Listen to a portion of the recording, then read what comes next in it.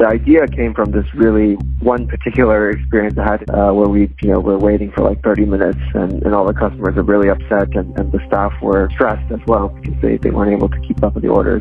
This is Michael Sheridan, Director of Sourcing and Shared Value at Intelligentsia Coffee, and you're listening to the Intelli Sourcing Sessions, conversations about coffee's origins in service of our mission, illuminating coffee. Normally, the conversations on this show are about coffee's origins, but today we have a conversation focused very much at the other end of the coffee supply chain, on the marketplace. It's a telephone conversation I had recently with Henry Hu, CEO and founder of CafeX, a robotic cafe in San Francisco that has gotten rave reviews from tech lovers and created some concern in the coffee community about the future of baristas. Henry, thanks for being with us. Thank you for having me. Hey, my pleasure. There's so much I want to talk with you about, but first I guess I want to just understand a little bit about your relationship with coffee. When did it start and how? Yeah, well, I've always kind of had a lot of coffee just because I enjoyed it, but I didn't really think I'd be doing anything with coffee. But, in my second year of college, when I was in my undergrad, I came up with this idea for CafeX, while having a very frustrating experience waiting in line at one of the bigger coffee chains. And so from there, I kind of started to learn as much as I can, and now it's like what I do. So I wanted to ask you about the moment or the act of ideation of CafeX. And it sounds like it was like so many great inspirations and invention born out of necessity or frustration at what you were getting. Can you say a little bit more about that? You had this moment of frustration in a line in a coffee shop, which I think many of us can identify with. But where did it go from there? How did the idea evolve? I mean, the idea came from this really one particular experience I had at an airport where we're waiting for like 30 minutes and all the customers are really upset and the staff were kind of very stressed as well because they weren't able to keep up with the orders. But in general, I think for CafeX, we're basically trying to give a consistent experience and better tasting coffee. And then with the mobile ordering, you don't have to wait on site. So you wanted a better customer experience. You wanted to reduce wait times. That must have been a really awful experience that it made you want to go out and devote a good chunk of your life and a lot of your mental and financial resources to creating a company. It must have been a really, really bad customer experience. Yeah, it was pretty bad, but I mean, it's fine. But basically, while waiting, made the observation that in this particular coffee chain, a lot of what the staff were doing was moving cups around, and the way they made espressos, the way they steamed milk, all of that was pretty much automated already. They were essentially pushing buttons on machines. So that's kind of where the idea came from of, if we could have a robot arm to move cups around and to automate the pressing of buttons, then the human labor can be really spent on the aspects of the experience that really make it great. On the engineering side, making good software, making a good ordering experience, and making, a good pickup experience, using good equipment to make good quality coffee. And then, of course, on the coffee side, having staff that are really experts in coffee and are there to talk to customers and give them a good experience, rather than kind of being trapped behind a counter and forced to work like a robot. Let's focus on that big idea, your observation that there wasn't a lot of value added by the people you saw in the coffee shop. There were, as you say, moving the cups around and pressing buttons, and those were functions that you felt could be automated to improve the customer experience. I wish I had the data point with me right now, but there was a big study that came out a few months ago talking about, I'm going to get the number wrong probably by an order of magnitude, but I want to say hundreds of billions of dollars of inefficiencies and lost value in the economy by the human performance of activities that can be automated. And I think any of us who have ever slogged through spreadsheets doing data entry as a necessary evil and taken time that could have been devoted to higher value, more value-added functions has understood how that can happen. In the first conversation you and I had, you distinguished pretty clearly between companies like ours and the company that did not serve you well in the airport that day. Do you still see a difference between, not all coffee shops are created equal, you see a difference between that coffee shop and coffee shops like ours? Yeah, absolutely. And that's why when we were thinking about what type of coffee to serve with Cafe X, it was kind of a no-brainer to pick roasters like Intelligentsia because basically the quality of the ingredients is just much better. And also on the training side, machines need to be programmed. They don't need to just be programmed once. They need to be continuously refined or updated. And so, instead of, training baristas, and we've worked with your team before, they basically come on site and adjust the settings on the machine, train our team on what kind of flavor notes and what kind of extraction profile we should be expecting, and then getting the recipe right. And, now we do that. Now we try to do that as often as possible. But I think we're shooting to get to a point where we basically do that every single day with our team once they're trained. Yeah, that's great. So as I was saying, I reached out to some colleagues who are baristas and asked them whether they had questions for you based on your model, because it's one we've discussed here at Intelligentsia. The store manager at our Monadnock coffee bar here in Chicago, Jacob Casella, asked that exact question. How do you, with a robot barista, how do you dial in? How do you make adjustments? How do you restock? There are a lot of tests that seem to be done only by human intervention, and it sounds like there are a lot of roles for coffee professionals in your model. Yeah, absolutely. There definitely is. So far we've only launched our first machine in San Francisco, and we've tried to do everything possible to make sure that the coffee tastes good and it's served the way the roaster intended. Just kind of looking at our customer feedback, that's proven to be pretty true. I mean, the Yelp reviews are great, the Google reviews are great. And people can rate their order in the app when they order from our app. All the reviews have been really good, and people have been really surprised with how good the coffee tastes. At this point, where we've been, I think, doing a pretty good job with that. But of course, we're always thinking about ways to improve that. Like I said, doing these dialing in sessions more often, probably at least once a day, is something where we want to get to. And then also just working on different ways for the software to work that will, again, give us more flexibility to adjust recipes on the fly. As an example, the way we've set up all the recipes now in each coffee machine is kind of each drink is its own recipe. A cappuccino and a latte, they're two separate recipes. When we need to make one of those, the software will request the coffee machine to make one of those. But we're actually changing to a system where we split all the different components of a drink, and then that will basically give us the ability to adjust the espresso, and then that espresso adjustment will be applied to all the drinks that use that espresso, rather than kind of going through and changing 30 recipes one at a time. So that's kind of like a limiting factor for why we can't always change recipes right now. But when we get to that update with the software, we'll be able to do kind of more fine-tuning throughout the day.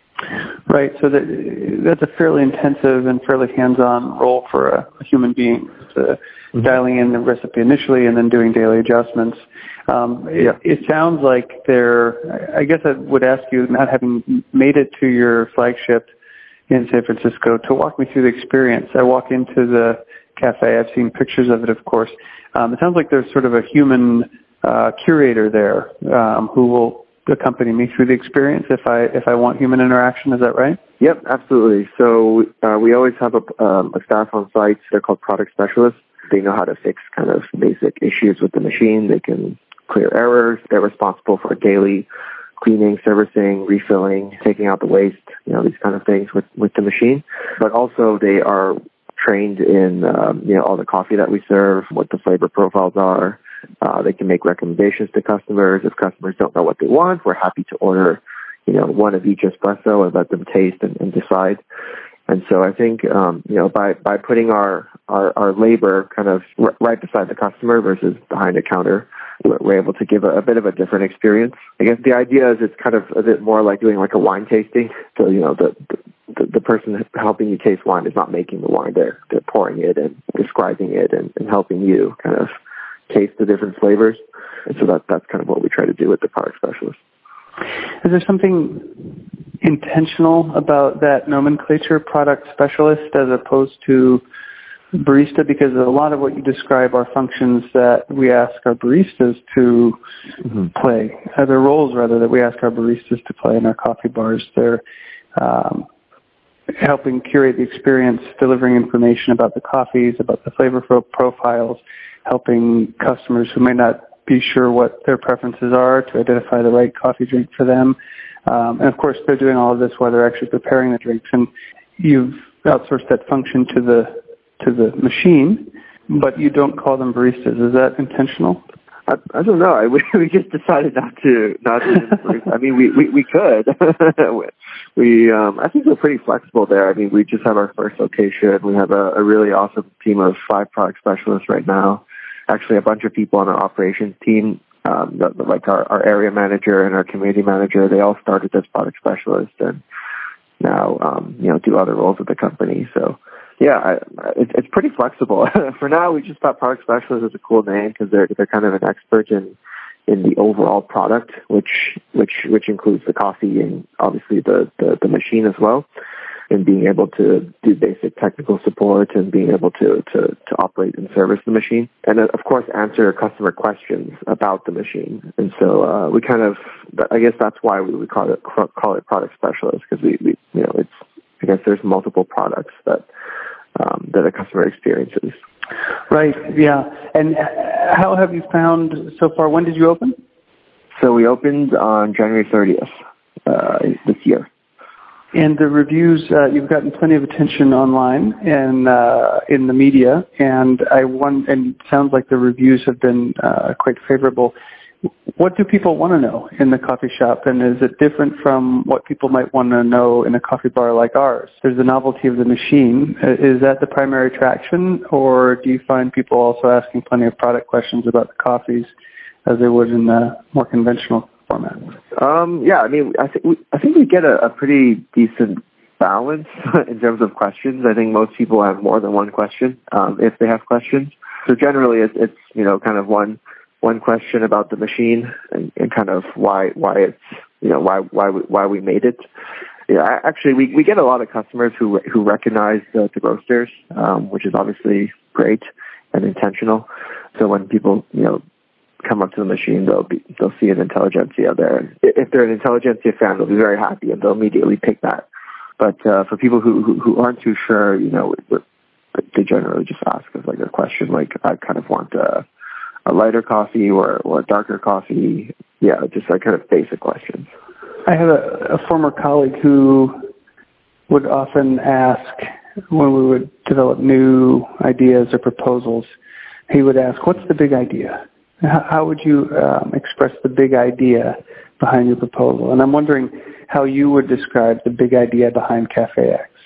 In general, the goal of CafeX is to increase productivity in food service. And so that's kind of the overall goal. And so, the products that we develop and the way that we grow the company will be to achieve that goal. In terms of coffee, essentially what we try to do is just like, the best possible coffee you can get. You can get that really consistently and you can just show up and it'll be ready for you. We're basically working on expanding to more locations, and continuing to refine that model. So the mission is really focused on productivity and food service, but it sounds like there's a strong investment in quality. You've partnered with roasters who've developed reputations for really obsessive focus on quality. And I guess I'm still, when I reached out to colleagues to see if anybody had questions for you, they really tended to focus on, there were 2 categories of questions. One was really around the idea of product quality. How do you do quality assurance when you don't have we rely so much on the discretion and expertise of our barista teams to dial in the coffees, to make mid-course adjustments when necessary. And those are all things rooted in human judgment. And it sounds like you've addressed that through, you have these product specialists who are effectively doing the work of baristas in terms of dialing in on a daily basis across your different recipes on the menu. But there was really so there's that question. And then the other question is really about this idea of, for us, our commitment to quality and excellence is really focused on individuals. And I shared with you earlier today a quotation that we have here in the building. It comes from a coffee mill in Costa Rica. It was on the wall of the mill of one of our partners, a cooperative called Copedota, and it was in an area of the mill that was operated by a single person, and it's an area where there are dryers, big wood, and they're big dryers of green coffee that are powered by mostly by parchment that's taken off the coffee during the hulling process. And there are a lot of big machines, and it looks like the kind of area that would be operated by a horde of people. And there was one guy operating it, and he had hand-lettered this sign: there are machines that can do the work of 50 men, but there's no machine that can do the work of one extraordinary person. And that was a question that was posed by a retail shift lead and a barista competitor, Don Lawrence. He just wondered whether that idea that is so central to what we do, and I think is something that resonates with a lot of the roasters on your menu, is that compatible with the Cafe X model? Well, that totally makes sense. I think with Cafe X, we're in addition to being a cafe, we also have a lot of focus on engineering. Basically, the idea of a machine not being able to do something extraordinary is, if you ask a product person who builds products or an engineer, generally I think the response should be, well, it's our job to make sure that machine can in fact do what the extraordinary person can do. But in order to do that, you need, the great engineers and product designers, but you also need that extraordinary person to help you to build that machine. And so that's why, with Cafe X, we try to really be in close contact with our roasters, with people who provide us coffee, because I think it's a very collaborative process to get to that point. Yeah, that's kind of what our engineering is focused on. Yeah, I think I want to ask you about the engineering process, but I'm afraid I don't have the vocabulary to do it. Can you describe? You had this frustrating cafe experience. You thought to yourself, "There's got to be a better way." And you went through this process of ideation that turned a moment of frustration into an act of creation. And then I wonder if you can describe how much time between that original idea and the first prototype of the machine, how much time expired and what was the process? How did you turn that idea into a project, or a real project? Who did you approach? Describe the process by which you turned that idea into a thing. Yeah, sure. It was my second year of undergrad, and I was at Babson in Massachusetts. I wanted to build this thing. Came up with some basic concepts. Did like a few very simple CAD models, and then did some mock-ups for the app. And then, was trying to figure out how to build this thing. One of the biggest bottlenecks at the beginning was finding a coffee machine company to work with, because there's no coffee machine, obviously not making any coffee. And so we talked to several different coffee machine companies, and we ended up working with a German company called WMS. So they're the biggest commercial fully automatic coffee machine company in the world.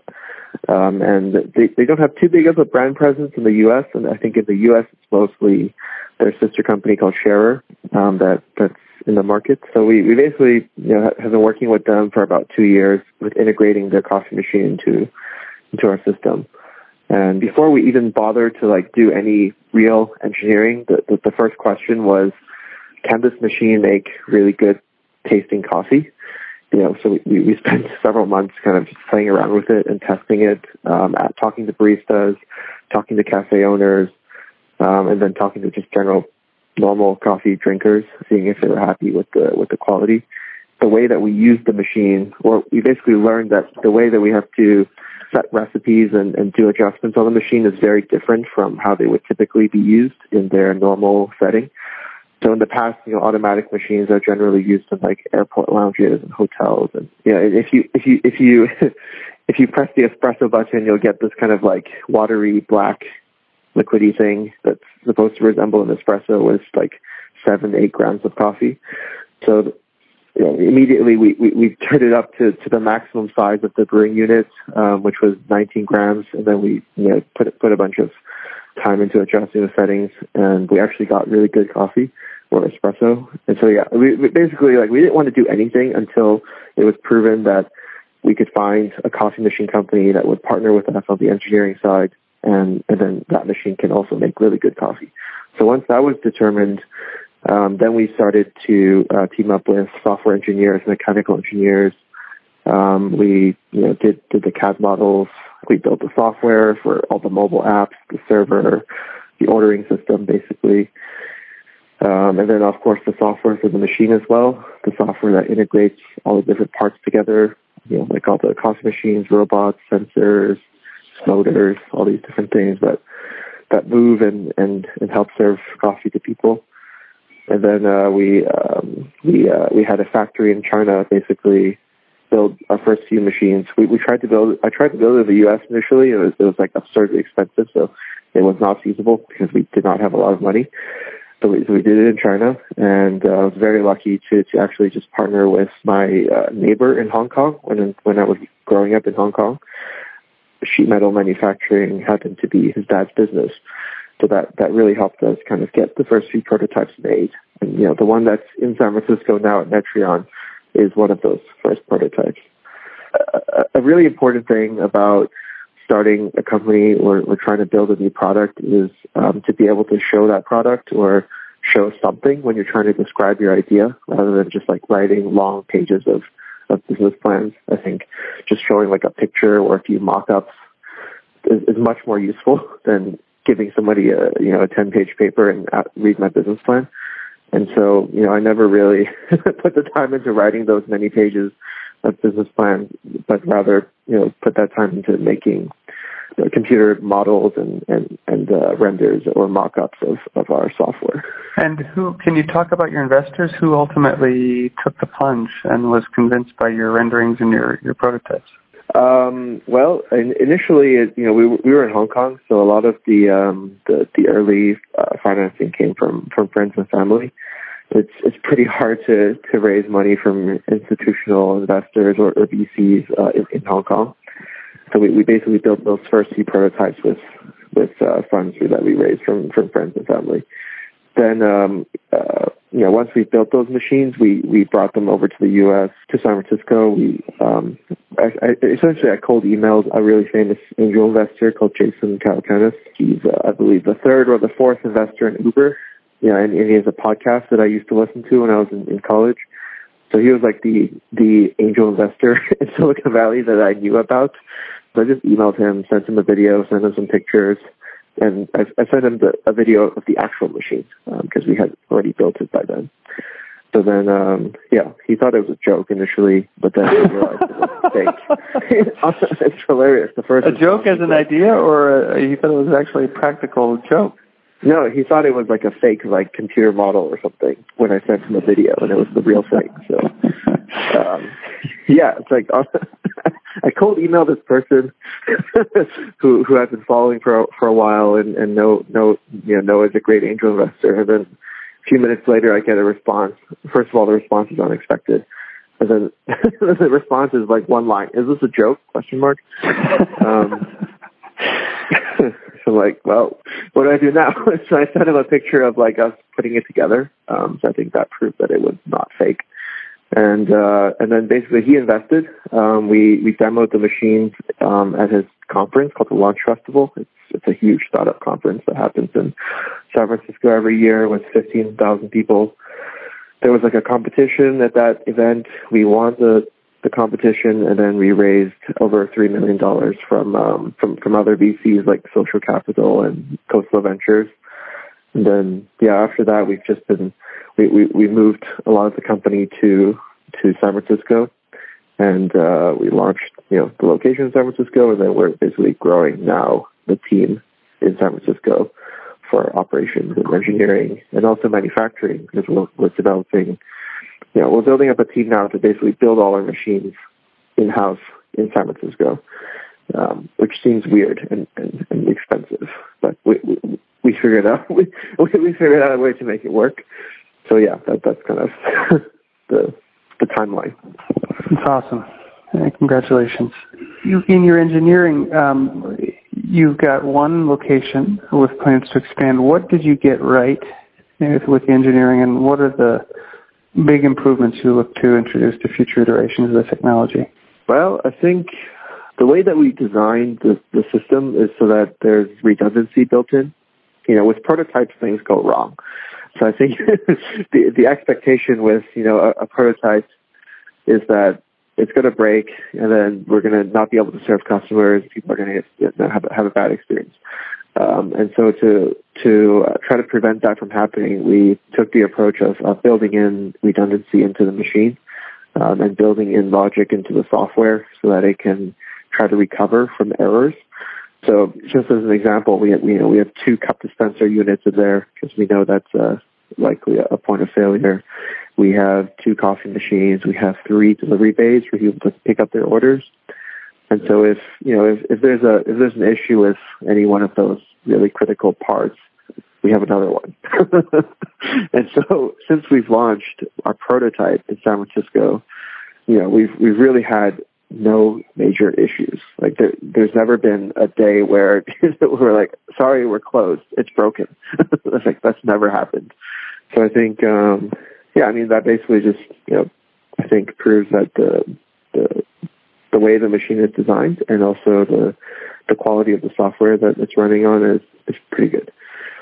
Awesome. Well, I am grateful for your time, for sharing your story with us, and I'm really looking forward to being with you. So listeners know we're about a week out from our 9th annual Extraordinary Coffee Workshop. This is our annual supply chain gathering and the reunion of the Intelligentsia Direct Trade family. It usually happens every year at a coffee origin, and we spend our time exploring that origin and its contributions to coffee and coffee agronomy and processing, and experience that together with our entire supply chain. This year we'll hold it in San Francisco, where we'll explore some of the things that make San Francisco great, including food, wine, and technology. We will be taking a field trip to the CafeX flagship at Metreon with Henry and his team. And Henry has graciously agreed to make it Intelligentsia Week at CafeX, and all 4 of the menu items will be from Intelligentsia. That's a year-round espresso, a seasonal espresso blend, a single origin espresso, and a decaf espresso. So I'm delighted to see the technology. I'm excited to meet you in person, and really just very, very excited to be able to bring growers in our supply chain who produce the coffees that they'll taste on your robotic barista machine. So I'm really looking forward to it, and I would encourage anybody listening to this within driving distance of San Francisco to come out next week for CafeX Intelligentsia Week. And if you're there on Tuesday, you'll be able to drink the coffees together with members of our supply chain. So thanks so much, Henry, for the conversation and for the collaboration. I look forward to seeing you next week in San Francisco. Thank you. Super excited about that next week. That was my call with Henry Hu of CafeX. During the call, I mentioned 3 letters, ECW. That's our annual direct trade supply chain gathering. Usually it's held in a coffee growing country, and we spend the time together with supply chain partners from 14 countries around the world exploring the local coffee culture. As we're hosting the event this year in San Francisco, that exploration is focused not on coffee, but on food, wine, and technology. Our conversation with Henry is in connection with a visit we'll make to CafeX next week. To mark the occasion, Henry has declared next week, September 25th to September 29th, Intelligentsia Week, when all the items on the CafeX menu will be Intelli espressos, a single origin espresso, a seasonal blend, a year-round blend, and a decaf. Thanks again, Henry, for the conversation. This program was edited and produced by Andy Atkinson.